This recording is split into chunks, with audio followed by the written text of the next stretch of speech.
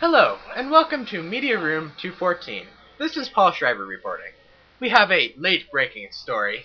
I am going to interview Brenna and ask her opinion on why the bills were not stuck on the docket. So, Brenna, why do you think that Billy left your bills off the docket? I really do not know, Paul. I have to say, though, I am very offended that my bill was not put on the docket. That bill was very important to me. It meant so much to me. I spent so many hours researching it, all for nothing, all because Billy's negligence, and he failed to put it on the docket. So what do you think Billy was thinking when he just threw it to the side and said sorry? I really do not know, but I am very, very offended over the matter.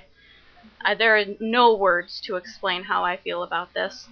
I mean, did it go through committee fine? Or? No, nothing. It was not even heard. My bill never had a chance. That's just a shame. I know. Brenna, if you had any other questions you would like to ask Billy, what would they be? Well, I would like to know why Billy thinks that he has the right to take my bill off of the docket. Does he not care about all of the lives that my bill would have changed? All of the lives that my bill would have saved? Maybe he supports the No Child Left Behind Act. I mean, what kind of idiot would support that act? Well, thank you, Brenna, for your wonderful opinions on this issue. This is Media Room 214.